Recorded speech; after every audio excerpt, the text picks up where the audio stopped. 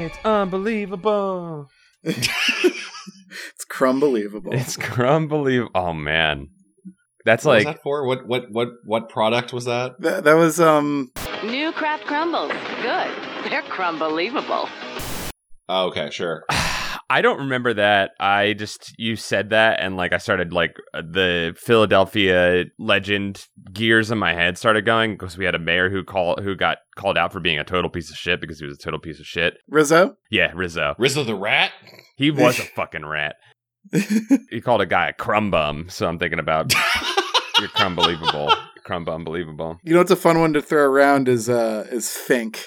Oh, like a rat fink? You're rat fink. Well, Ratfink's kind of been co-opted by Ratfink and by That's true. Speedboat Ratfink Ghost.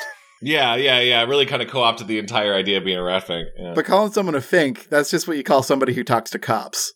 Oh, cool. I didn't know that. A fink. Ooh, yeah. Learned all kinds of stuff. Finks. And then, yeah, inform on to the authorities. You think, because you're a rat fink. You're a rat, which is something, like the thing that was a classic. I love crumb bum. It's one of the insults that like Hank and Dean call people on Venture Brothers. It feels very, very of its age. It's a very 70s vibe. Kevin, you were just telling us before the podcast recorded that I want to bring into Goosebuds about bone music. Bone music, which I thought at first was like, oh, like Isaac Hayes and that sort of thing. Oh, no, it's different. Bone music's not just sexy music.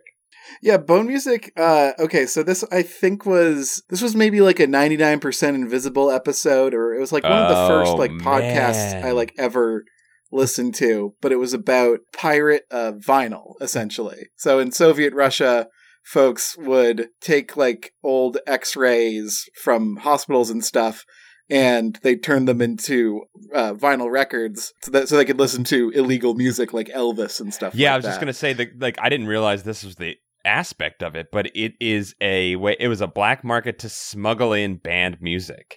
Yeah. So dumb question, because what the material of the X-ray is It's either vinyl. vinyl or it is vinyl. Okay. Yeah. Didn't know that. It's not. I'm not a scientist. I'm not a doctor, but I don't know what the X-rays in Soviet Russia were made of. But you can make a record out of chocolate because it's just like, what are the grooves cut in? Like, you can make a record out of dang near anything. You make a record out of wood. Huh. Man, this goes back to where I just think vinyls are just dark magic. Yeah, it's cool that it's a physical sort of thing. Well, I mean, CDs are kind of the same. It's just instead of like physical grooves, it's like light grooves, Laser right? grooves. Yeah. Which is even cooler. I guess that's all it is. Yeah. I mean, I this idea to bone music, when you explained it, I was like, oh, I thought they're like people are smuggling in the music like encoded on their bones, which also would have been cool. It's funny because Kevin said bone music, and I was like, did people? Because what were we talking about right before that? We were talking about the illicit vinyl groups, right? And I was like, hold on, do people steal bones and make xylophones out of them? Like, I was expecting you to go down to some pretty wild places, or like little like bone boxes, like a music Besides box. skeletons who have parties in general, that's a lot of their music is made out of bones. Oh, that's skeleton culture.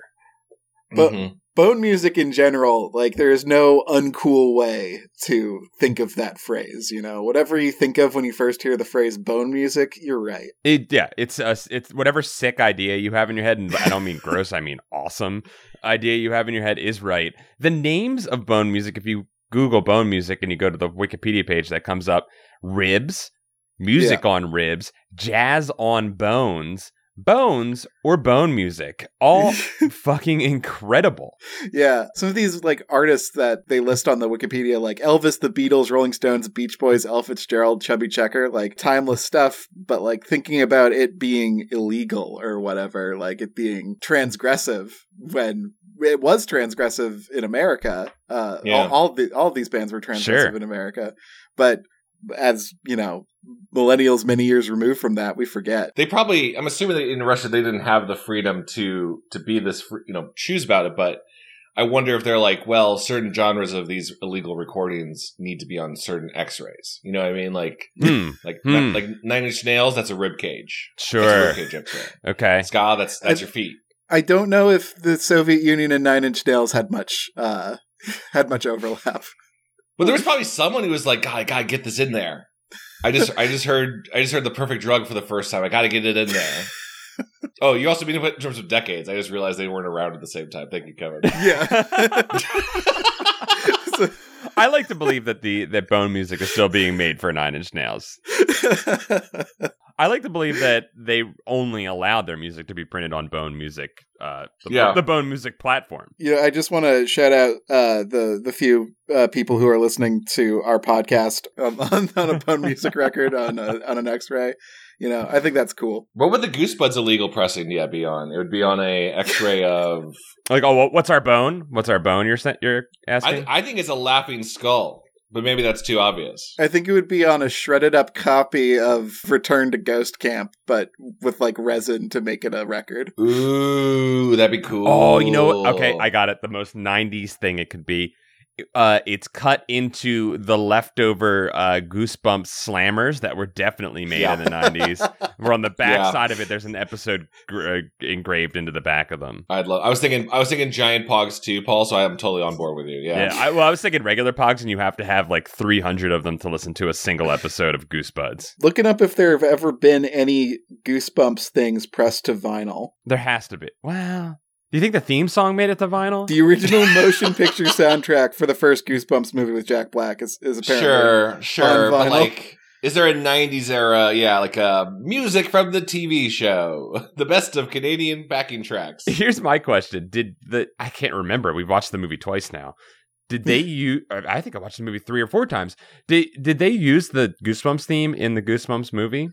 I don't believe they did, because Danny Elfman did the score for it, and he probably wanted to do his own thing. Yeah, he wanted his own theme. He wasn't about to be trumped by that beautiful, beautiful theme. Bum, bum, bum, bum, bum, bum. It's really good. It's great. I'll say it. It's greater than anything John Williams has ever written. Whoa! Yeah, I said it. I mean, has John Williams done anything as iconic in his few notes? How about that? That's a great question. No, and I think none. I wouldn't even bother to smuggle his music into the USSR. I would only do that song. Has Johnny ever added a dog as an instrument to his music? That's the question. He doesn't have the vision, Welcome to Goosebuds. Uh-oh. It's Goosebuds. I'm Kevin. I'm Chad. I'm Paul. And we all definitely read this book. Today is a day where all of us have done the homework. Some of us will bear the scars of this homework for the rest of our lives. This was Kevin said it in our chat before we recorded. We try not to talk about the book before we get on here, but I had to say it was a stinker. And Kevin said it. You said it best. This one hurt. Yeah, this was painful, but I can't blame RL for this one because he definitely didn't write it. So. You don't think so? I think he 100% wrote it. Interesting. I'm excited to discuss our theories. As I also read this book and feel the emotional scars of this book, as you do, my brethren, I also suffered alongside you. I don't think RL wrote this book. Okay. I'll bring up a few points of why I don't think RL did this one. He probably did a pass on it, did an editing pass, but there are a few things that seem like calling cards for another author in here that seem like RL wouldn't do. Okay. I don't have an author in mind. There's some stylistic choices that are nowhere else in the other Goosebumps. Okay, that's true. I've read, so. Yeah, this one makes some bold departures from the normal format of it, of a Goosebumps book. I will say though that, and maybe Kevin, to your point, I think there are quite a few RL hallmarks in this one, but they're used in such an ostentatious way that I think maybe you could be right that they might have been just plucked out and put in there. They might have just been put in there on purpose to try and sell the effect. I know some people were excited for me to read this one because it deals with a card-based tabletop RPG. Oh, you mean I missed out on a tabletop story? I mean, I totally read this book. Chad, you might have remembered this was definitely RL's take on Magic the Gathering and Dungeons and Dragons. Are you fucking kidding me? Yeah. It's so bad, Chad. It's so terrible. Apart from the imagery, which is it's also pretty bad, but in a weird and interesting and legally distinct sort of way. It has enough creativity that you're it could have been fun. There was so much fodder. There was so much to work from and work with, and he chose not to. He just Is it just explaining the rules of this game for half the book? Of course not. The rules are incredibly loose. I don't even know if he has rules. Before we even jump into the plot, I guess we can explain part of the game. The game is, it seems to be more of the board game variety and less of a tabletop RPG. Mm-hmm. Like, there's no real dungeon master or game master or host or whatever. All the actions are done via a combination of rolling 4 6-sided dice. Mm-hmm. And also consulting cards from 4 different decks. Mm-hmm. The character deck, the power deck, the action deck, and the fate deck. I could see this being developed into a board game, and maybe even a tabletop RPG with like some guided like DM storytelling type stuff. But not the version that's presented here. Not really, although I will say that one of the best named characters RL has come up with, Kyle Boots, the character named Kyle Boots in this episode, in this book, does indeed do a little bit of guiding, because he does, in their first play of the game, which the game is called, the book we're reading today is Be Afraid, Be Very Afraid. Be Afraid, Be Very Afraid. Sorry, that is the book. We should have said a very generic title for a Goosebumps story. You look at your fucking podcast app for the title. You know what it is, yeah. You guys know. You're already there. But I just open up my phone and start smashing buttons, and I'm like, oh, cool, podcast. I'll listen to this now. I love your life roulette that you live, your entertainment roulette that you live, Chad. Yeah. Be Afraid, Be Very Afraid is also the tagline to The Fly, the David Cronenberg movie. This has nothing to do with The Fly. It has there are bugs in the book, and they do play a part, a very stupid part. But the book is called Be Afraid, Be Very Afraid, and the game itself is called Be Afraid. That's the name of the card game in the world. That's an awful name for a game. The title has nothing to do with anything going on here. Excellent cover art. Excellent Tim Jacobus cover art with a cool dragon on the front. Yeah, does this dragon show up? Yes. Yeah, actually. It does not have a name in the book, but apparently, according to the Goosebumps wiki, that dragon's name is Sparkles. What? Why? That's fantastic. Well, I mean, technically that dragon's name should be Emily, but I guess that's fine too. Yes, it should. Well, hold on. Actually, you're right, Kevin, but she does do a swap with it, because that's a thing in the rules. Yeah. So at one point it was Emily, and then maybe she swapped with Sparkles, who is a goth now. I just want to say I probably would have loved this book if I was like a 12-year-old kid when it came out, or if I'd read it as a 12-year-old or whatever. I think so too. Yeah. Because I also watched Yu-Gi-Oh! And this is about as hinged as a Yu-Gi-Oh! Episode. Okay. Well, yeah, because I definitely, as someone who also watched Yu-Gi-Oh! pretty religiously, I was really into that show. Like, I realized the card game mechanics don't actually work how they do in the show. All I know is that I'm very good at Yu-Gi-Oh! The card game, having played it on a video game one time and been very good at it. Hell yeah, dude. Yeah, I rock at that. I should be in that world. Can I share a slightly embarrassing Yu-Gi-Oh! Story? Sure. On my old computer, I I really wanted to play Yu-Gi-Oh! Because the anime had hooked me, but I couldn't find any versions of the real game. So I downloaded a bootleg Yu-Gi-Oh! Game where someone had modded one of the Japanese versions to English, but they didn't get the card art. Uh-huh. So all the cards literally had stick figures drawn. That sounds fun. For all the card. And it made it so fucking funny to be drawn, and then I summoned Blue as my dragon, and it was just kind of like a little squiggle of a worm. Uh-huh. And that being the power card that laid down, I have some very strong emotional attachments to that version. There was an era of internet where stick figures were kind of the hot rage. Yeah. Oh, yeah. There was a multitude of great Flash animations that were purely stick figure based. Oh, yeah. Stick figure fights. Yeah. Yeah. But so we're talking about this because this is the connection to the book, Be Afraid, Be Very Afraid. Is that there's a board game that is not as cool as Yu-Gi-Oh! Or not as cool as anything the Super It's Chad trying to talk about the book. I know. So adorable. I just want to refresh. You know what it is, guys? I hit my head right before I turned on the mic, and I forgot what happened in the book. And I would love you to remind me. Where am I? Who am I? Chad, feel free to ask us any questions to clarify what's going on. We're going to go some places, but we'll try and let you know what this book was about. So at the end of this, you'll feel like you don't have to read it. Maybe we'll all have figured out what this book was about by the end of this episode. I'm in the Shadow Realm. Save me. So Connor Buckley is a hyperactive young man. He's annoying. He likes to go fast. He's so annoying, and he's just I do not like it when a book has an annoying character and it's supposed to be fun and endearing that they're annoying, because it never ever is. It's very rare. I don't like it when a book makes a promise to me and then lies. Okay, what was the promise? Let's hear the promise. What was the promise? The first line of book is, "My name is Connor Buckley and I'm the king of evil." Yeah! He never got back to that. He never becomes the king of evil. He becomes a king, never the king of evil. That's kind of a cool intro line. That's like kind of... Yeah. It was the best of times, it was the worst of times, versus "My name is Connor Buckley and I'm the king of evil." That kind of fucking rocks. Yeah, man. Like, really strong start. Never gets there. Never, like, accomplishes that promise. He makes a promise. And he never makes good on it. He's being a real crumb bum about this. Throws out some terms like role-playing game and card game, telling us about Be Afraid. These are the types of things that made me really angry as a kid.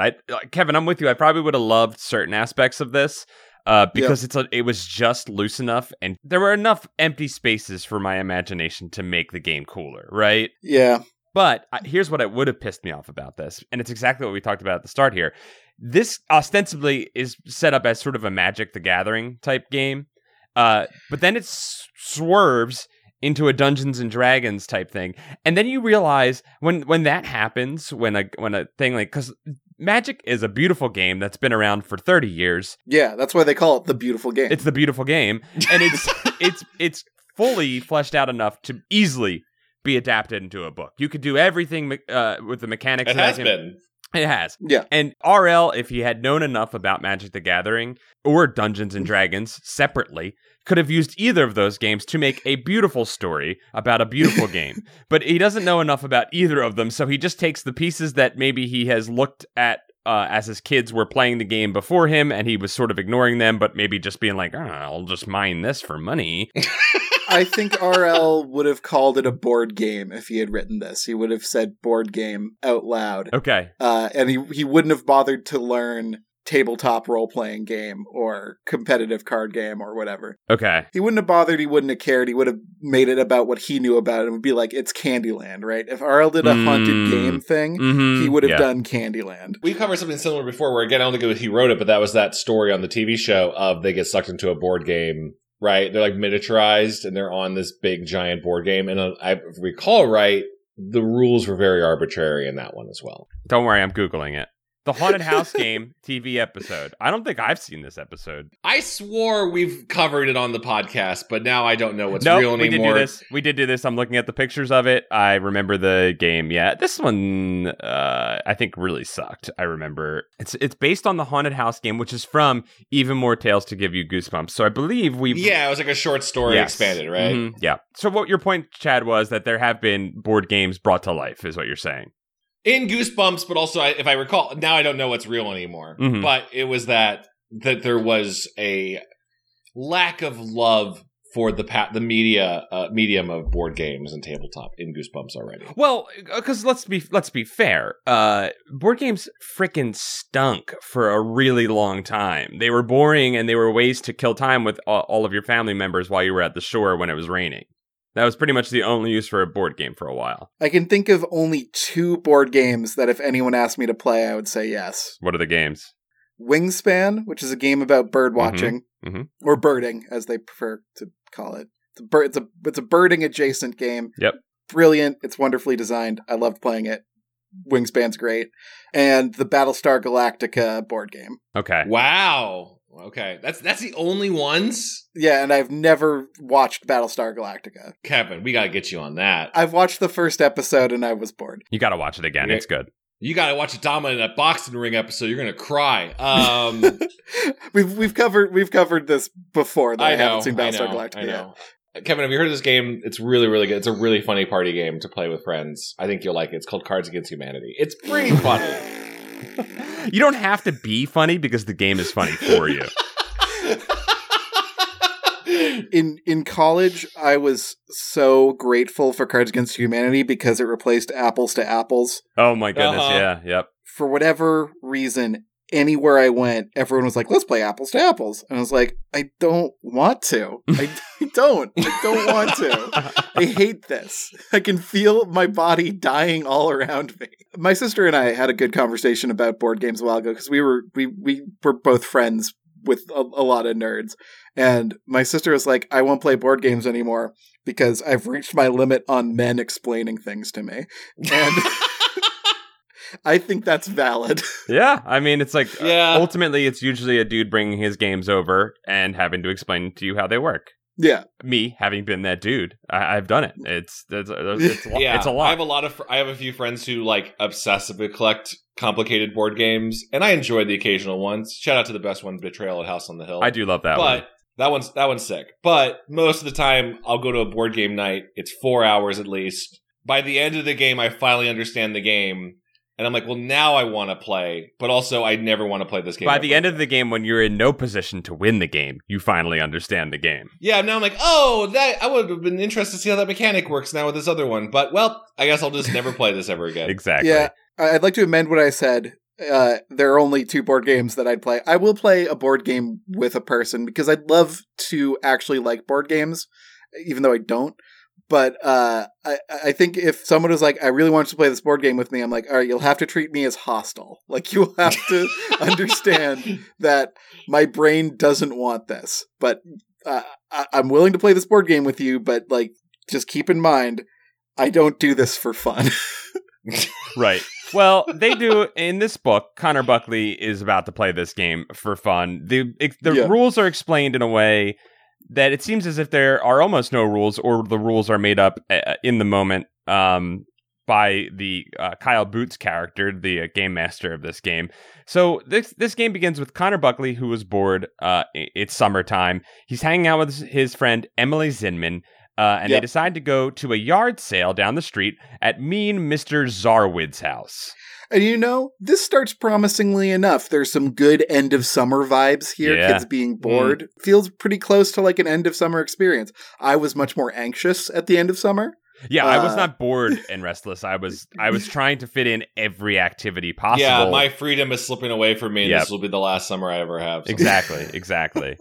They might make school year round next year. Yeah, which would be better in general for kids, because I feel like that was a threat that they held over our heads my entire time as a child. I mean, we shouldn't have summer vacation. It's proof that it makes kids stupider, but also, like, it's probably one of the better memories of being a child in America for most kids. How else are you gonna like have a time where you get to go out on the train tracks and find a dead body with your friends? Yeah, I don't know. Watch The Atom ruins everything about school. Anyway, so Mr. Zarwood, who I'm sure is a very tasteful, based on the art on the wiki, I'm assuming is very tasteful. That's not what he looks like. That is not at all what he looks like. I don't know where that artwork comes from. It's from Goosebumps Horror Town, the game. They did not read the book. They got bumped on the head. Mr. Zarwood has a big white... He looks like Merlin from Sword in the Stone. He's got like a big white beard and like a mustache that sticks out perpendicular to his beard. He wears a sleeveless t-shirt with his big beer belly poking out underneath it. He looks cool as shit. This guy rocks, yeah. Yeah. Yeah, and Mr. Zarwood's having a rummage sale on he's having a garage sale. And a rummage sale? I don't know. I just pulled that word out. Rummage sale? You never heard of a rummage sale? I don't like the sound of that because that's like, just come over and just fuck over all my shit. Like, I know I'm trying to give it away, but rummage is... Just rum around in my stuff. Just rum. Guys, is he named Mr. Zarwood because it's wizard with the letters respelled? Yeah, God, you did it, Chad. You did it. You solved the puzzle of the book, Chad. You did read this book. Your memories are coming back. I told you, I read this book, yeah. You're just having a rummage. So I rummaged around the letters. I solved his secret. So Mr. Zarwood's a grouch and he's mean. And when the kids are at the yard sale, he accuses them of trying to steal something. And they say, we haven't stolen anything. And they run away. But guess what? Connor did steal something because he was accused of stealing something. So he might as well steal at that point, which is kind of, it's fucked up, but also like kind of makes sense. If you're going to be accused of the crime, you might as well just commit it at that point. Well, if he's the king of evil. He's not. Well, that's his first step towards it. If he wants to be, you got to steal things. That's true. You do have to start small. You have to do small evils to begin. And he does a small evil. He steals a pack of cards that says, "Be afraid" on the box. He looks at a few of them and he says, "Whoa, awesome graphics." And I was like, holy shit. Holy shit. It's a cool moment of misunderstanding everything about child culture. which this whole book does. In the 90s, whenever you saw anything cool, you'd say awesome graphics. Awesome graphics, right? yeah, totally. Then the best character of the entire book, a Chad Quant character, kicks in the door. Kyle Boots is here. Kyle Boots, he's a massive 11-year-old. His claim to fame is that his voice changed when he was 11, and he's got a deep, booming voice. Yeah, that's kind of what my whole thing was. Yeah. Everybody's high school had the kid whose voice changed before everybody else's did, and then that kid became the PA announcer for the morning announcements because I was also the PA announcer. That's what I'm saying. You were the kid whose voice changed, and they were like, "Well, you got a voice for radio, baby. Get up there." I was just unnaturally big for my age, and so they just gave me obligations an adult would have. Yep, and that's fine. That doesn't do any damage to it, John.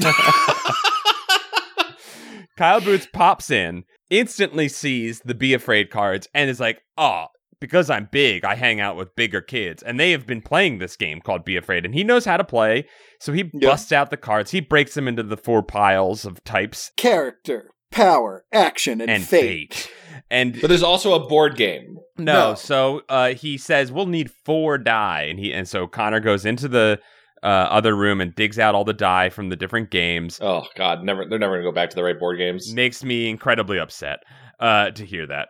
And then he brings them back in and they sit down and they begin to play the game. And so he says to Connor, pick a character card, start. And he grabs a card and he pulls the King card. And this is the first step in becoming the King of Evil. Yeah. And Emily pulls a card and she grabs the Goth card. And according to this world, this universe, Goth, proper noun, refers to a Goth is a mutant sorcerer. Mutant sorcerer. But like the term goth didn't originally start with like goth that comes from like old barbarians and stuff, right? Like in this world, Chad, in this world, a goth is a mutant sorcerer. Okay, cool, sure, fine. You must accept it. I wish I was fucking with you. I wish she just like all her clothes turned black or whatever. But a goth is a mutant sorcerer in this world. I'm picturing Fariza Bulk still in my mind. Yeah. Spoiler alert, a Jumanji scenario ensues and we see all these magical creatures, but we never actually see a goth. And a goth is not further described beyond a mutant sorcerer. So it could be whatever you want. And, Kevin, something that you love, is not done in this book. Surprisingly, no kids' clothes or physical appearances are described in this book. Another mark against this being another mark against this being an RL book. Better for the book, probably. Kids instead have personality traits and I guess like wants and needs and desires instead. So she can look however you want, Chad. So you're okay. Okay. And Kyle pulls the Krell card, and Krells I wrote in my notes are just knife dwarves. Yeah, knife dwarves with pig noses. Yeah, they got like pig nose, and I think they have like 3-fingered talon hands or something like that. Yeah, they're not up front, not described too detailed, but they are described later in the book as 3-fingered. I believe they have tusks as well. Yeah, they're knife dwarves. Okay. Kind of sound like a Zelda creature. A little bit. And I'm down for this so far. Like, this isn't so bad. Honestly, the creatures that he comes up with are kind of sick, and he has a pretty fleshed out menagerie of characters in this. Yeah, there are Mords and Jekylls and other creatures, dragons, wizards, elves. Yeah, it's cool. And by this point, like creatures, the game has Jumanji. Not yet. It actually starts as a subtle Jumanji because when they turn over, so like then they roll for power points, which means they roll 4d6 and they get 100 times whatever they roll. Which I'm like, okay, here's game design tip number 1. Smaller numbers are better if you're using a human processing unit, like a computer. Like, make the numbers whatever makes sense, but also probably still keep the numbers small so that a human can process it. Right. Unless, like, you're, like, Disgaea or whatever. And big number numbers means better game, Kevin. It's not. Don't you joke about that, Chad. 6 points of damage versus 5,000 points of damage. One card sounds better than the other, Kevin. I don't know.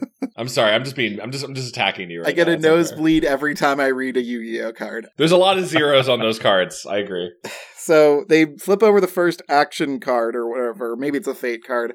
I forget. I believe it is an action card, yes. Yeah, it's an action card. And lightning bolt. It's a lightning bolt, and none of the cards have descriptor text on them, by the way. All of them have just graphics on them, which is kind of cool. Like, Actually, Kevin, it's odd. I was trying to figure out, because this whole time, like I'm trying to imagine the rules of this Magic card game.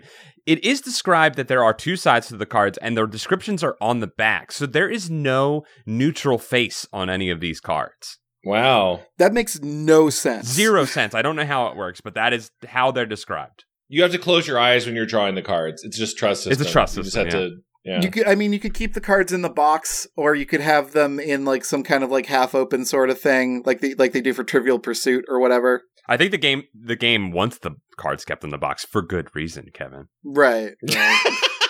But also, by the way, just to clarify, this is like a boot. Originally, they didn't steal the game. He stole like a booster pack. Okay, so here's the fucking wild part about this, and it only grows more wild as the story goes along, and not for good reasons. The game Be Afraid is known by Kyle Boots as a game that exists in the world that other teenage players have played, right? Okay. And this part is actually pretty cool. Yeah. So he found a deck of Be Afraid cards. Kyle recognizes them as I think he even says they're rare, or he's like, what deck did you get? I think, or something along those lines. Yeah. I don't remember if he comments on it or not, but like essentially there are hundreds of different Be Afraid decks, and they're sort of treated, it's not a collectible card game, really. It's not a randomized pack. It's more like a splat book for D&D. Like it's like one... it's like one Be Afraid scenario is in the deck. I went to the book, and I just pulled up the moment where Kyle he's presented the cards, to which he says it's a role-playing game, evil kings and knights and dragons and stuff, lots of battles, magic, sorcery. There are hundreds of different decks. Kids collect them. He grabbed the cards from my hand. Let's see which one you got. Then we get a beautiful fake out where he goes, "Oh no, I don't believe it," to which we have to hold our breath as we go to the next chapter. Connor says, "Kyle, what's wrong?" And he says, "Gotcha." And then he never explains what the deck was or, any of that stuff. So we're just left to live in mystery for the rest of the book about what the hell's going on with this single deck of cards that we have. Which makes me assume that the author had no idea what they really intended to do with the fact that there were tons of these Be Afraid cards out in the world. Or maybe he did have an idea, but the more into it he got, RL was like, cut this shit out. Kids don't care about this stuff. So, I don't know. The way I imagine it is there's like Be Afraid, like, Knights and Dragons edition, Be Afraid, like Space, Be Afraid, Dark Sun, Ember World, Ember World, Scrunglow Town, all of this. The Krell update. Well, so he pulls the first card, and we've got our first experience of what this game does, and he pulls the lightning card, and a bolt of lightning flashes, and then an actual creepy imagery occurs here, where the bolt of lightning flashes, and in the window, Connor sees a face with glowing yellow eyes. Cool. Peering through the window. Yeah, so that's the third thing that happens. The lightning happens, and then they flip over a black card, and they see... The power goes out. Then the power goes out. They light a candle. So they see Zarwid in the window. And he's like, "Hey, did you steal my deck of cards?" And they're like, "No." He's like, "You better not have, because you better not have." And he just sinks out of frame again. Yeah, he just walks away. And then they all laugh, and they're like, "Stupid Mr. Zarwid, we did steal the cards. What an idiot." And then they go on playing in the dark. They light some candles and stuff. Playing Magic the Gathering by candlelight, super fun, super cool. Yeah. It's what 90s parents are most afraid of, that you're going to play Magic the Gathering, and actually this is what they're worried, right? You'll play that game and then you'll accidentally summon a demon. Yeah, absolutely. I think you couldn't have written this one in the 90s because the Satanic Panic was still so close. Right. This is about 2000, I think this one came out. And I think this is an irresponsible move on whoever wrote its part to potentially dredge back up the Satanic Panic. I don't like the idea of it. But like a dragon shows up, they summon knights. So now here's where Kyle starts to GM a little bit. And he's kind of seemingly being like, I think he even says like, I get to make up the rules. It's okay. Like, well, I'll do whatever. Yeah. And it's seemingly happening at random, but they seem to be playing the game and they've all agreed. They've all bought in on whatever make believe they've agreed upon. It's coming together for them. It's seemingly happening. So they're summoning Krells and knights and Emily summons a dragon and then pulls the Reverso card and becomes the dragon. Yeah. Okay, before the Reverso dragon, we hear all of this commotion. We hear the lightning bolt. We hear like some like screaming and stuff when like they summon knights or whatever. But it's all audio.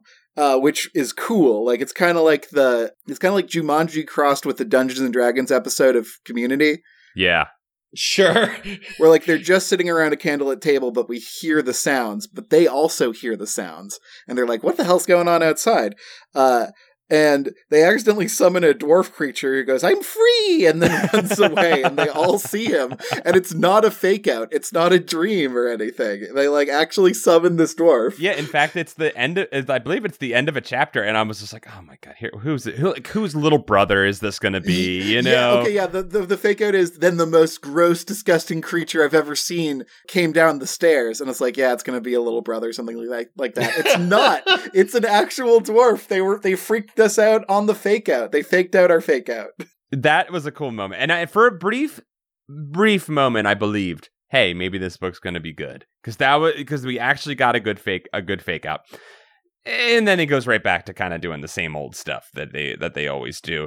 We get the real elf escape. Yeah, they stop playing the game for a bit. I believe to chase him, right? They chase him outside. Yeah, we see the carnage that has been wrought. Their neighbor's house is destroyed because they tried to destroy a neighboring castle. Or like Connor sieged a neighboring castle because the Krell and the Goth ganged up on him. Yep. Mm-hmm. And he's like, that's weird. Did we do that? That's fucked up. And I think there's another Zarwood interaction, but Connor goes to bed. He has a dream ballet. But he knows it's a dream. It's not like a fake out dream or whatever. He knows it's a dream, but he's dreaming of like creatures fighting in his room and destroying his shit. Doesn't make any sense and doesn't do anything. But he wakes up and he's like, I gotta give the deck back to Mr. Zarwood. But he sees that the deck is gone from his room, and when he goes downstairs, his friends are waiting for him, and he's like, we gotta play more of this game. Hooked.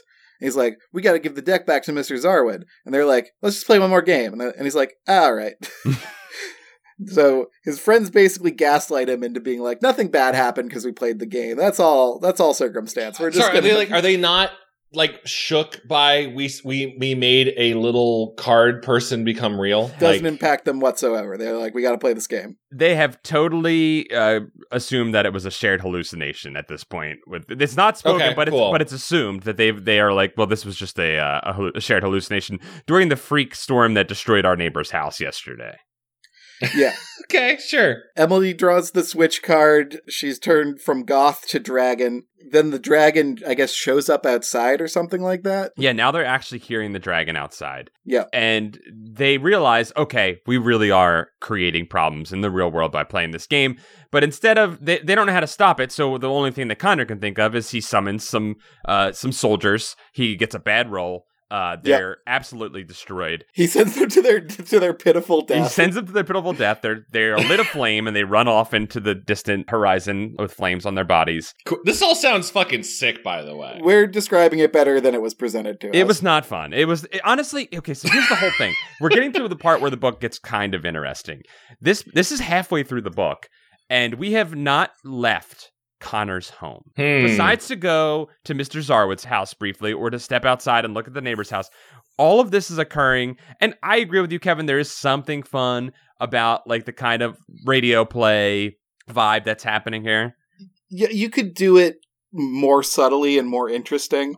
Yeah. But my problem with it is it's given up too early and the reveal isn't as interesting as it could have been. Like you could do a more slow roll type of thing where like, you know, maybe these kids start acting like their characters in like school or something like that, or like they can't give the game up or something like that. And then like the more they play and think about the game, the more like little weird supernatural stuff starts to happen. Yeah, it needed to be meted out a little bit. And to your point, Kevin, and I think this is a point of a lot of Goosebumps books that we have problems with, nothing ever feels like it's happening because they're making decisions. It just sort of feels like chaos is happening. Interesting. I love your idea of like, give them some power, make something cool happen and make them be like, oh my God, I did that through the power of the cards. You know, like give them some. Yeah. I cast Bard's charisma. Yes. And now I'm cool. Very charming at school. Right. No, have like a kid who's like, you know, he's like, my parents say my grades got to improve. And so he like pulls like a wizard card and he's like, oh, I'm an intelligent wizard. And like maybe he gets an A on a test and he's like, I actually knew this stuff. That's cool. Like, that's great. Like, you know, have some sort of slow roll kind of thing like that. Right. But the problem is this book is like, we got to make sure there's enough room at the end for a lot of bullshit. So, we have to write 1/3 of a book and then 2/3 of other books that are the same book and squeeze them all into one book's binding. So they try to mitigate the dragon threat. Connor tries to roll all sixes. He fucks up. He tries to put all the cards back in the box. He remembered all the crazy shit ended after the dwarf escaped when they put all the cards back in the box. And they're like, we got to get this to Mr. Zarwood because the dragon's destroying everything. So they put all the cards back in the box. There's a wizard card that looks like Mr. Zarwood. He puts it in his pocket because it doesn't get in the box for some reason. And they all rush over to Mr. Zarwood's house while witnessing the carnage all around them that they've caused from playing this game. Again, that sounds pretty fucking cool. It is somewhat cool. There are smashed cars and homes that are destroyed and people are gathering around in utter shock from this freak incident that occurred. There is some cool. But again, I will remind you, this is all occurring within their home. We're talking about magical events and magical creatures, and we barely see any of them. We don't go anywhere cool. We're about to have some of that, but then we're about to spoil all the fun that comes along with that as well. Can I ask a dumb question? Is Emily still a dragon? So Emily doesn't become a dragon. Her character in the story is a dragon, but she never gets to manifest any dragon powers, which is horseshit. Huh, that sounds less satisfying. That's what I'm talking about. It is all of these cool things with none of the cool visuals, none of the cool powers. I find myself wanting it to be Horrors of the Black Ring again. Yes, like, yes. I want it to be like you get powers, but it is turning you evil. Mm-hmm. Horrors of the Black Ring, in hindsight, pretty good. It's kind of stuck with me as far as Goosebumps books go. Yeah. So they get to Zarwood's house. They knock on the door. He's not answering. They knock so hard the door opens. They go inside. It smells sharp, sweet, and spicy. I guess he was making a Japanese curry or something. They hear some kind of chattering inside, and there's just a monkey. Zarwood's just he owns a monkey. Monkey! And then everyone goes, monkey! Monkey! Just like Dennis Hopper. Just like Koopa in the Mario Brothers movie. Yeah, monkey. Monkey! Sorry, it's a really funny moment. Zarwood's like, hey man, what's up? And they're like, ah, shit, Zarwood, we stole your magic cards and we want to give them back. And he's like, well, is that why all the carnages happened? And they're like, yeah, you're a wizard, aren't you? And he's like, well, no, you know too much, so bobbity boo, and he throws the cards at them and they're transported inside of the game. He throws the cards into the air, and Connor has an existential moment where he feels and witnesses the moment of death. Yeah. Literally describes it as, I'm dying, this is death. Yeah. What? Yeah, it's pretty metal. His brain comes out of his mouth. Cool. So they're isekai'd into Be Afraid. This is his own book. This is his own story. So now we get to the actual, like you're saying, Chad. We get to the book where it's an actual book. Yes. They walk around for 5 seconds before a bunch of Jekylls, which I guess are kobolds or something like that. Something, yeah. Sure. Are on the march, trying to find them. They jump into some hay bales, but the hay bales are kind of wet. And there's some big purple bugs in them. Okay, this part made me so mad. It's bad. It's a bad part. The tension is supposed to be that they Assassin's Creed into a hay bale and they're trying to hide, right? And so the idea being, if we stay very still in this hay bale, they won't find us. But they're itchy because it's hay. But they can't scratch the itch, because if they scratch the itch, that would give up their hiding spot. But then he carries it further, and it's like bugs, purple bugs are crawling out and going in their mouths and in their shirts, and they're pulling them out and examining them and talking in the bale of hay. but they're like, we can't move. If we move, but they are moving, and I don't know what I'm supposed to be taking of this situation. They eventually give up and just leave and get caught. They get caught anyway, and the Jekylls hold them at spear point, and they're like, do you guys speak English? And the Jekylls absolutely speak English, which is really funny. Uh-huh. They do like a chant later. Like, they absolutely speak English, but they don't respect these children enough to speak their own language to them. So they just haul these kids off to their leader, who's like wearing a white fur suit, and he's great. And he's like, "Oh, we have a test for figuring out if you're spies or not." And Connor's like, we're just kids. And he's like, all right. I understand that you're saying that. We're just going to put you through the test.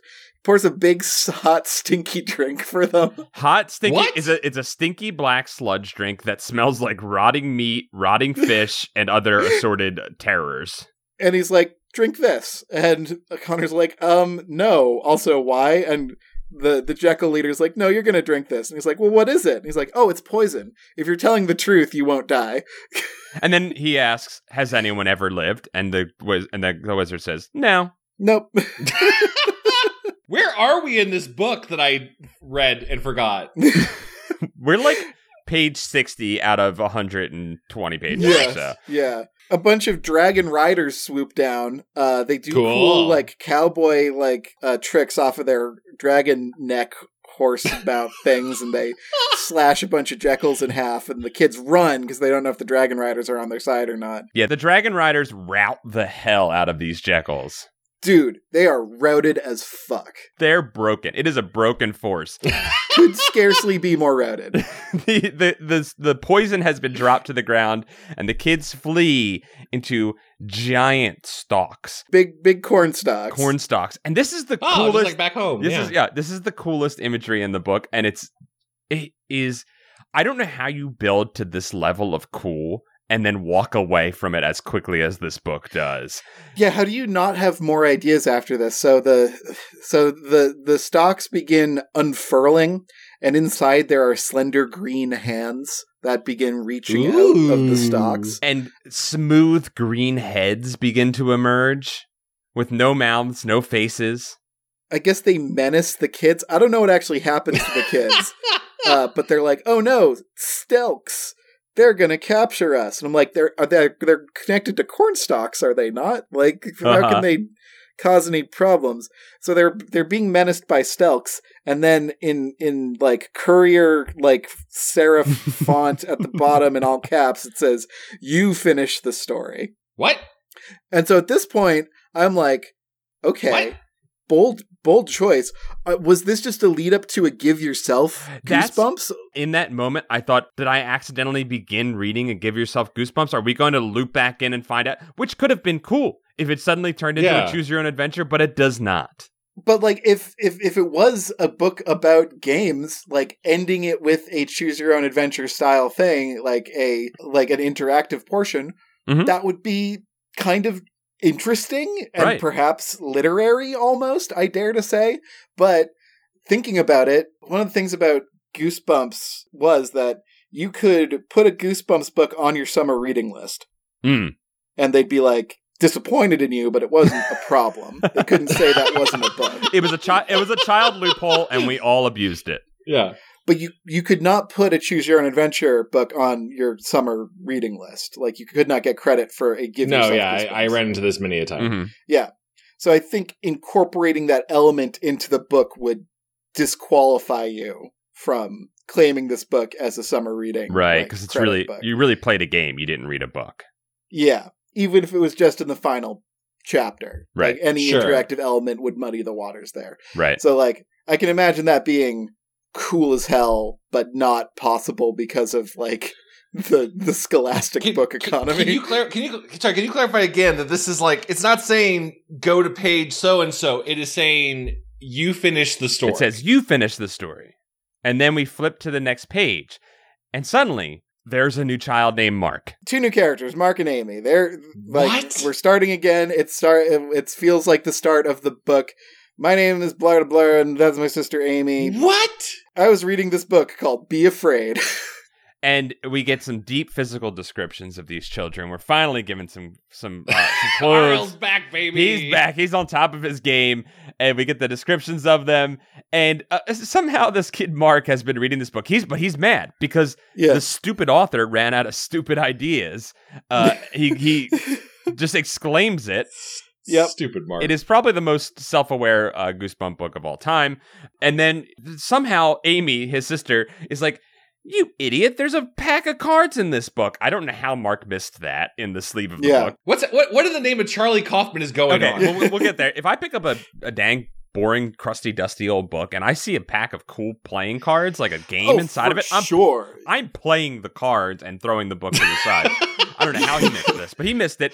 They decide, he goes, "Oh, it's the game from in the book that I was just reading. The one I was just reading, yeah. I should play it like the kids in the book. Certainly there will be no curse that occurs." I mean, I would.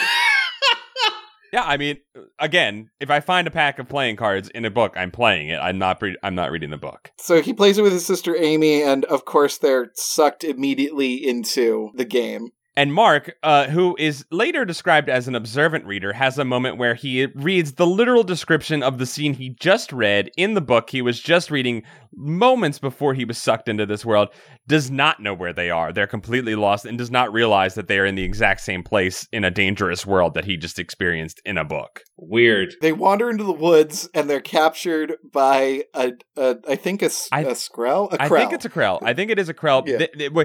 At first, the Krells are described as dwarven and kind of human-like, but this one is extremely animalistic. It has tusks, it has a pig nose, and it is seemingly hunting these children to eat them and cook them in a giant oven that it has. It has a yellow wiener dog familiar with 2 sets of mouths. I love this. It's pretty cute. It's like a little wiggly worm. It's so happy when his owner captures children. So Mark and Amy are captured. They're dragged through the woods in a net. They're dragged to this creature's home where he's got an oven going and he's raking the coals. He's preparing to bake the kids. And the dog's like skipping around and really happy. And like he has to take the kids out of the net, I guess, to bake them. Yeah, sure. You don't want to get that rope and twine in your food. It's gonna when you cook something with some rope on it, you got to cut it afterwards. It's all wet and greasy. But here's where Mark does something smart. He grabs smart but cruel. He grabs the dog, and he holds it over the oven, and he's like, "Let us go, or else I'm going to torch your fucking dog." Jesus, it's big. Return of the Jedi, dead Rancor energy. It makes me really sad. The Krell like immediately like holds its hands up and is like, "All right, man, we're cool." He like backs off. Don't do anything crazy. Mark tells Amy to run, and she does, and then he makes sure Amy has a good head start, and he gently puts the dog down, and then he runs.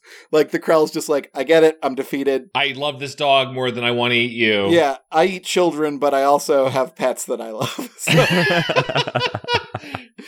I can't hate it. It's a kind of bold scene with like some threatened animal abuse. It's a pretty good moment, honestly. It makes me think that Mark is not a stupid head. Yeah. But again, this is new characters. These are new characters. As far as we know, the book has begun again. Yeah, and then he's about to run into the same cornfield with the Stelks in it, right? Well, hold on. So they do run into it. Okay, they run into this. They run into this Stelk field.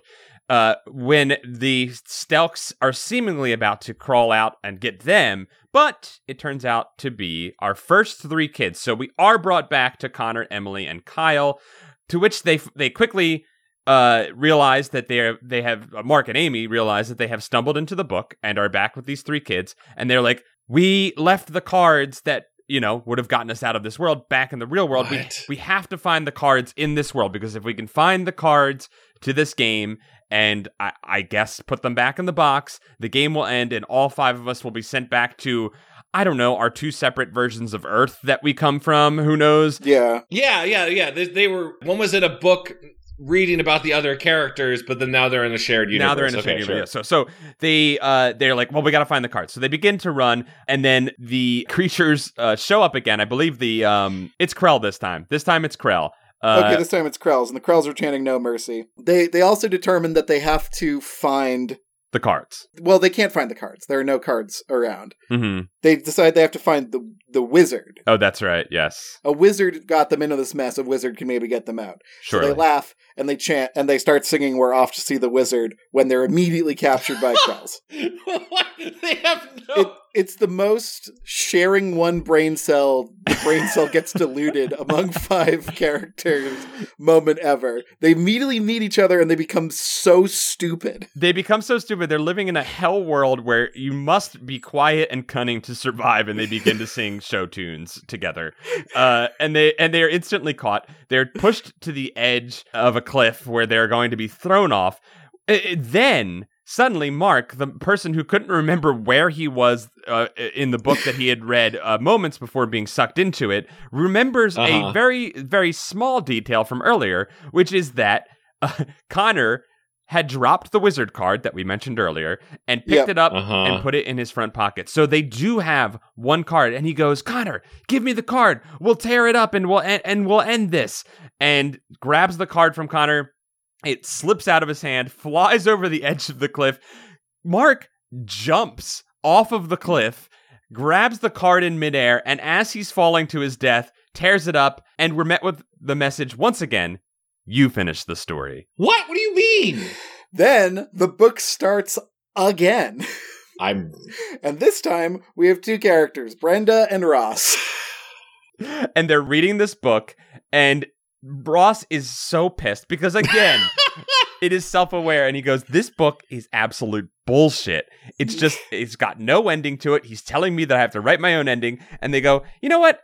Fuck this." Brenda has the great idea. She's like, "If you didn't like the end of the book, just take it back to the rummage sale you came from and you got it from and sell it back to him. Get your money back." And Ross is like, "You know what? I am going to do that." So he goes back to the old man who he bought the book from. Instead of getting his money back, though, the old man goes, "Hey, I've got this deck of cards if you'd like it." And he hands it to Ross.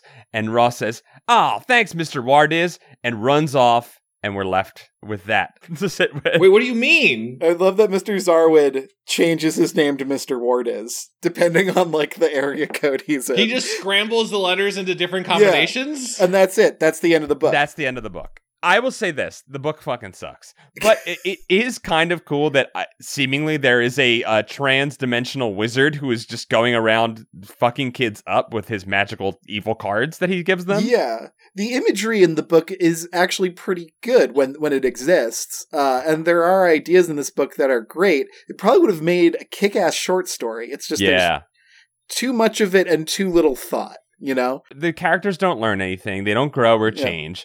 That's the problem of this. There's great world building. There's great creatures. There's a great magic system and like cool stuff, but it's never used to tell a competent story. When a character could have grown or changed or like faced a problem, instead new characters were introduced, which is like the one thing you don't want to do. And he does it 3 times. But, you know, we often talk about how whenever, like, a video game or a Game Boy is mentioned, we're immediately like, yeah, like in a Goosebumps book. Like, it really jazzes us up. This was basically a whole book of that, but with nothing to hold it together. Like, there were dragons and wizards and knights and, like, fights and fights and cool shit. Ostensibly, none of it was described over cool, but, like, these visual elements did exist. So, like, I was like, oh, cool, a dwarf. Oh, cool, an elf. Oh, cool, like, rolling dice. Oh, cool, the word role-playing game. Like, I was like, maybe that's enough. Like, you know, maybe if there was a book called, like, The Haunted Game Boy, I could just, like, get by on hearing stuff about the Game Boy for the whole thing. We're sold the false bill of goods that we will be able to read a book on summer vacation that it will be about D&D and Magic the Gathering and it will have a good time. But no, we do not. Yeah, it sounds like there's some really missing use of the format. I guess the closest one is that part you mentioned where like Mark realizes that, well, I read Connor's story, so I know an action you did, so we're I don't want to compare it to Run Lola Run or Edge of Tomorrow, where it's like I'm using what I gained from having seen the previous version to get strong. Right. That sounds like it's about it. And that could be cool if he built the 3 stories together and then unfolded them again and we got back to the beginning. But instead, we're just given the Twilight Zone ending, which, to your point, Kevin, if this were a short story, if he had cut like I don't know, 50% of this out and just gave me this as like a little novella with maybe another story or two in it, I would have been satisfied. But as a whole, as a 120-page book, no thank you. If Mark and Amy had been interspersed, if we had like trusted the audience enough to understand that now this chapter is a perspective shift. Yeah. And like, it may be confusing now, but it will make sense later. Right. And you gently introduce the idea of there is another set of characters that is reading the book that you are reading. Yeah. That would actually be really cool, but it would be high concept and confusing and probably difficult to pitch to Scholastic as a children's book. Right. Especially for, the least engaged of readers. Oh, I'm seeing so many notes from an executive of what's going on. Yeah, that's wild. It's frustrating, I think. I don't think this is actually the most terrible book, but the fact that it has imagery and subject matter that I enjoy that's not presented in a way that reminds me of why I like those things. That's what makes this book hurt for me. Yeah. We were so close to getting a book that I think child me and adult me could agree on would be pretty cool. It's just we didn't, and we fell so short of that. That's where the pain is coming from. It hurts even more. Yeah. As you guys are describing it, it sounds like what would be one of my favorite Goosebump books ever. Well, it could have been, I think if it was, there were a lot of things. If you had cut down the Jumanji portion in the beginning by maybe a third or maybe even a half, got us to the fantasy world quicker, because that's where all your cool stuff is. You've done the heavy lifting. You've built the world, right? Yeah, those are really two different books. Like a book where like some subtle things are happening because a game is being played, that has to be its own book. Right. But a book where they actually go in the thing and it's really overt and it's like a scary fantasy adventure, that also feels like its own book. I don't think those two ideas are compatible at all. Right. Yeah, I agree. And the two halves of the book do not feel compatible. And you end up going back to it, and you have to keep going back to the worst part of the book twice in this book. And you never get the satisfaction of concluding the best part of the book. You just keep it's so frustrating. And Connor never becomes the evil king. Like the most insulting part of this whole thing is there is never any physical change that happens to these kids because they play the game. Right. They're only sent into the game, and they're not sent into the game as their characters. If like Kyle and Connor encountered a dragon, and they're like, we can't find Emily, and they encounter a dragon, and they're like, wait, Emily is the dragon. Like, that would be fucking awesome. Yeah. Yeah, we lost her or something. And Connor claims to be the king of evil at the beginning of the book, and if he had thrown that guy's dog pet into the oven and became the king of evil... Yeah, he betrays the party and stuff. That'd been so cool. That would have been awesome. Do you guys remember the Adventure Time episode where Finn becomes the Goblin King? I know, I do not remember that one. I don't. Okay, it's an early Adventure Time episode. It's great, but like Finn becomes the king of the goblins because he doesn't want to make them feel bad, but becoming a king does not jive with his lifestyle at all. Sure. And I think you could do a horror twist on that if if he really was the evil king, make him like so he presides over a big table full of food, but it's all gross, and they're all like, eat, king, eat, you are the king of evil, eat our evil food. Like, you could do tons of stuff with being an evil king sucks. You could do something with with Kyle, who's tall and cool and muscular in real life. He's got to sleep in a little goblin cave. He's just a Krell, so he's a little knife dwarf, and he's got to come to terms with being short and having animal features all over him and stuff. That could be cool. You could do a whole thing with that. There's so much here. It's just, I don't know. Maybe they only had a week to write it. Maybe. I don't want to be too mean. Sure. We give them so every one of these episodes, we're like, I don't know. Maybe they were going through some shit. I don't know. When it's RL, I can be like, he didn't care. When it's a ghostwriter, I have to imagine they were at least excited about it to start with, and then they were slowly beaten down over time. Yeah. So that's be afraid, be very afraid. Yeah, it's useless. Ultimately, a useless piece of writing.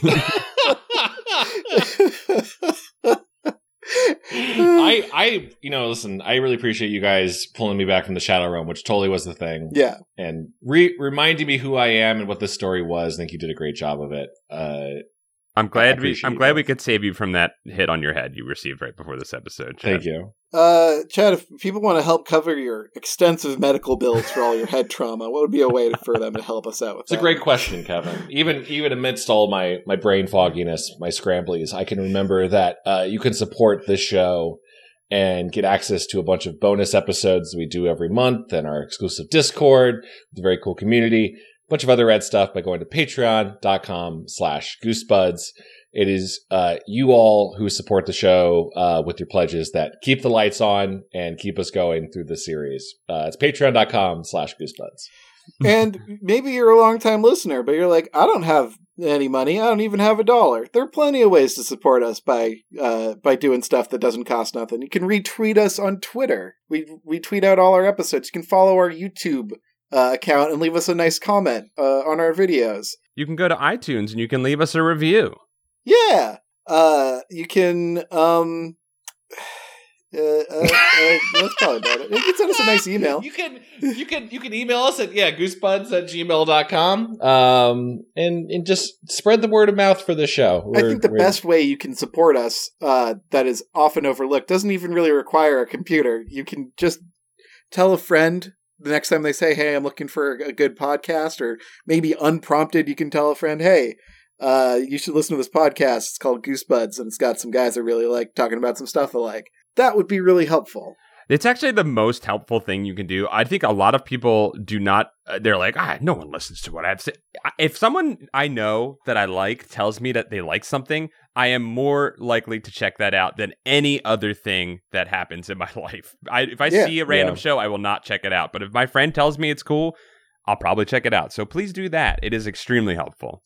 Yeah, and if you found this podcast because some friend of yours recommended it, let us know. Send us an email about it or something. And tell that friend, thanks. Yeah. Hey, thanks. Hey, thanks. Keep doing that. Keep telling other people about that stuff. I think that's been an episode of Goosebuds. Sounds like it. I think we butted. Guys, we'll thank you all for listening, and we'll see you next time. All right, Chad, let's get you to the hospital. Yeah, please. I love you, boys. I love you too. Bye. Love you. Bye. Bye.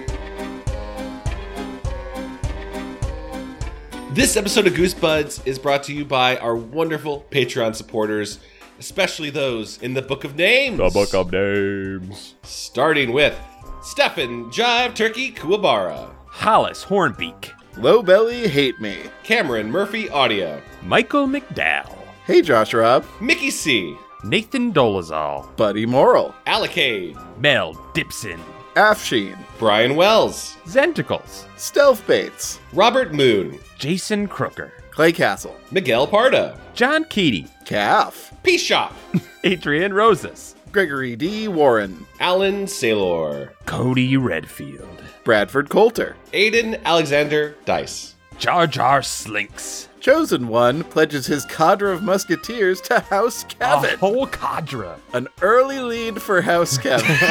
Do they reset every month? Is that what happens? Oh, Leviathan, Up and Champ, Jonas Engman, Carl, Anthony Mulberry. the John D. and Catherine T. MacArthur Foundation. That'll be the real decider when they weigh in and pledge. they're a non-profit. They can't pick. They're like They Sweden. can't, they're not allowed to pledge. Elusive Koala, Yanni Markovina, Brooke X, Jesus Christ, Christian Van Skeever, Drew Applegate, Jeremy Lowe, Brian Hobgood, Zach Connor, Patreon_donator, yo, Joe Spooky Digital Ghost, Tierney. Tom Whittam, Alicia Grafe, Andrew Jadzik encourages everyone to watch Joe Parra Talks with You, especially Kevin. The Fall Drive episode is lovely. I may have added something there. I still haven't watched it yet, I'm sorry. It's okay. it's not okay, Lord Cornwallis, Carson Birkenbean, Murph EP. Tevin Ticklebean doesn't trust dragons or any other wealth hoarders. Smart. Are dragons the 1%? in many ways, yes, Sean Minogue, Rushy Glenn, Wiggle it. Luke LaFountain, Chip Handsome, Matt McClellan, John Barber, Jonas Blatterman, Sarah Kemp, Tanya Turtle, Juan Jalapena, Paul Grasso, Joe Regular Name Scott, Keith Halcrow, Timothy Mistalakis. Clay McCarty. Alex Moon, the robotic dog. Parker Lee. Ham_boat. Raymond Hernandez. Emily. The Crowfens, but Hibernal. Matthew Sutton. Vincent Modica. Luke Canoodles. Jeffrey Owen Cahy. Hugh Bolin. Zambambino. Kelsey Kinnaman. Russell Kasberg. Javier Jimenez. Chris Putrekis. Scotty Pippen. Brendan Arafin. Dungeon Kappa. MC Hamster pledges his gills to Kevin. MC Hamster, I was critical of the gills before, but they've been working out for us. Zach Weir. Limp Duck. Stinklich. Nathan Remick. Need more kimchi. Alan G. Jussum. Tobias Clark. Reed Stubendike. Joey Evans. Andre Villanueva. Carewise Gamgee. Swaggy Gill Esquire wants you to know that I love you all. If anybody wants hugs, HMU. That means hit me up. Cowabunga. Thank you for the hugs. Thank you for the translation, Kevin. Cameron Hansen. Estamena, Lord of Paul's Pants. Chris pledges his spectral sleepwear erection and blade to Paul. And Blade. And blade. Paul Nelson. That was the middle part was What's the pledge? You get it. Generally depressing. The Deadly Bulb. Ben Bohan. Kieran McNamara. Diet Soda. Jackie Ledoux. Coleman Laguza. Lamb. Anthony will be running Space Kings at San Japan in Texas over Labor Day weekend. Heck yeah. Yeah. May the cards be in your favor. A pair of Scots. Levi Kidder. David Gray. Jonas Evan Voldson. Calamity Carl. Germ Juice. Bryce Diuri. Matthew Bertato. Nick Johnson. Carbson. I am Cornholio. I need TP for my bunghole. Stephen Day. Boney. Dr. Diarrhea. Some of Chad's bird friends, we pledge our talons and sharpened beaks to Chad. Yeah, air superiority. You can keep the bone mouths. I don't care. The bone. I think everybody's a bone mouth. That's true. Oh my god, I never thought about that. Bone lips. You can keep the bone lips. Nicholas Maloney. Ryan Carroll. Jeremy Bowser. Burgers Crunchy PB. Yes, it is still edible. Do not check the expiration date. Never check the expiration date. That's a life hack. Yeah, nothing can hurt you. If you don't know it, it can't hurt you. Mind over matter. Eric Horwitz. Tiffany Lee. Ninja Breadman. Dr. Egg Drop Soup Man. Thomas Jancis. Megan McCormick Mason. Peanutberg, level 69. Lucretia McEvil. Mutant Astronaut. Helodicus Frenchlin. Aaron Lord. Henry Torbert. Dr. Chocula. Adam Knapp. Moon Juice. Logan Derby. Brad Schmelzer. Chick. Pvish. Hood Lemon. SSJ Trogdor. Calum. Mr. Misfire West. Mandy Nasty. Lamalad. Skullatoran. Yoplin. Philip Reynolds. Chicago Frank returns. Napit G. Mike Spaghetti Jones. Ryan R. Davis. Scott Wable. Mr. Unimportant pledges his fake doctorate to whoever calls dibs. Dibs. I don't care. He's so good at calling dibs. It's just paper. I don't care. He is good at dibs, though. That's why he gets so many pledges. I want to hate him, but he's great at dibs. Rocco. Josh Howell pledges his shield and zealotry to Paul because he met him first, also because go birds. There's your air superiority. That's right, baby. We will peck you out of the sky. Evan Bowen. Chris. Donzig versus Sean Astin. The battle for Pauly Shore's soul begins now. I don't even understand what that's referencing every time, but I like it. Nope. I feel like it didn't used to be capitalized. Yeah. Greg Musto. Soggy Newspapers. Chris Kulik. Dakota Kemp. John W. Saturn Video. Hi, first time, long time. Allie Rose. Sprinkle Buns. Kiwi of Lerv. Serial Killer X. Wade Norcross. Hilda B. Kevin, your escaped monkeys are watching you and your monkey shines. Benjamin Luther. Sierra Sin. Ollie Sutz. Kate the Great. Mike Hart. Dennis Wright. Joe Over the Moon. Edgar's Crassus. Cameron Ganzevald. Cassandra Harris. Gulliver. Matt Scepter. Greg Gervasi. A.K. Vitizen. Dakota Gipper. Paul Speener gets a misdemeanor for slapping a senior tonight at 11. Paul. My peener has a mind of its own. I can't control it. That's true. It calls dibs. Anthony Rodriguez. B. B. That's you. That's me. B. B? B. That last name was my favorite. That's why I said it over you. Soap. Big Nick Lane. Kira and Brian are big fans. Jeff Webb is still a big baby, but we both sincerely appreciate your well wishes. Alpaca Acquaintance pledges their wool to Paul. Make socks, not war. Aww. Oh, it's a comfy war. Yeah. The blade of the Goblin Grater is pledged to Robot Voice, Chad Gwant. Yeah, Wow. we got the ground. We got the little mines and the tunnels. Wow. Chiraku, the thing that goes doink in the anime.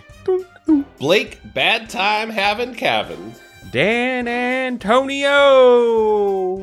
After some soul searching, I pledge my spear to Archmage Paul. Wow, I didn't know I'd become an Archmage. Sick. Good for you. Thanks, man. Spencer Y. James Stavronos. Bjarndir. CM. Farah, right? Official Goosebuds Chronicler and Ledgerman. I think there's no other name attached to it. It's just the title.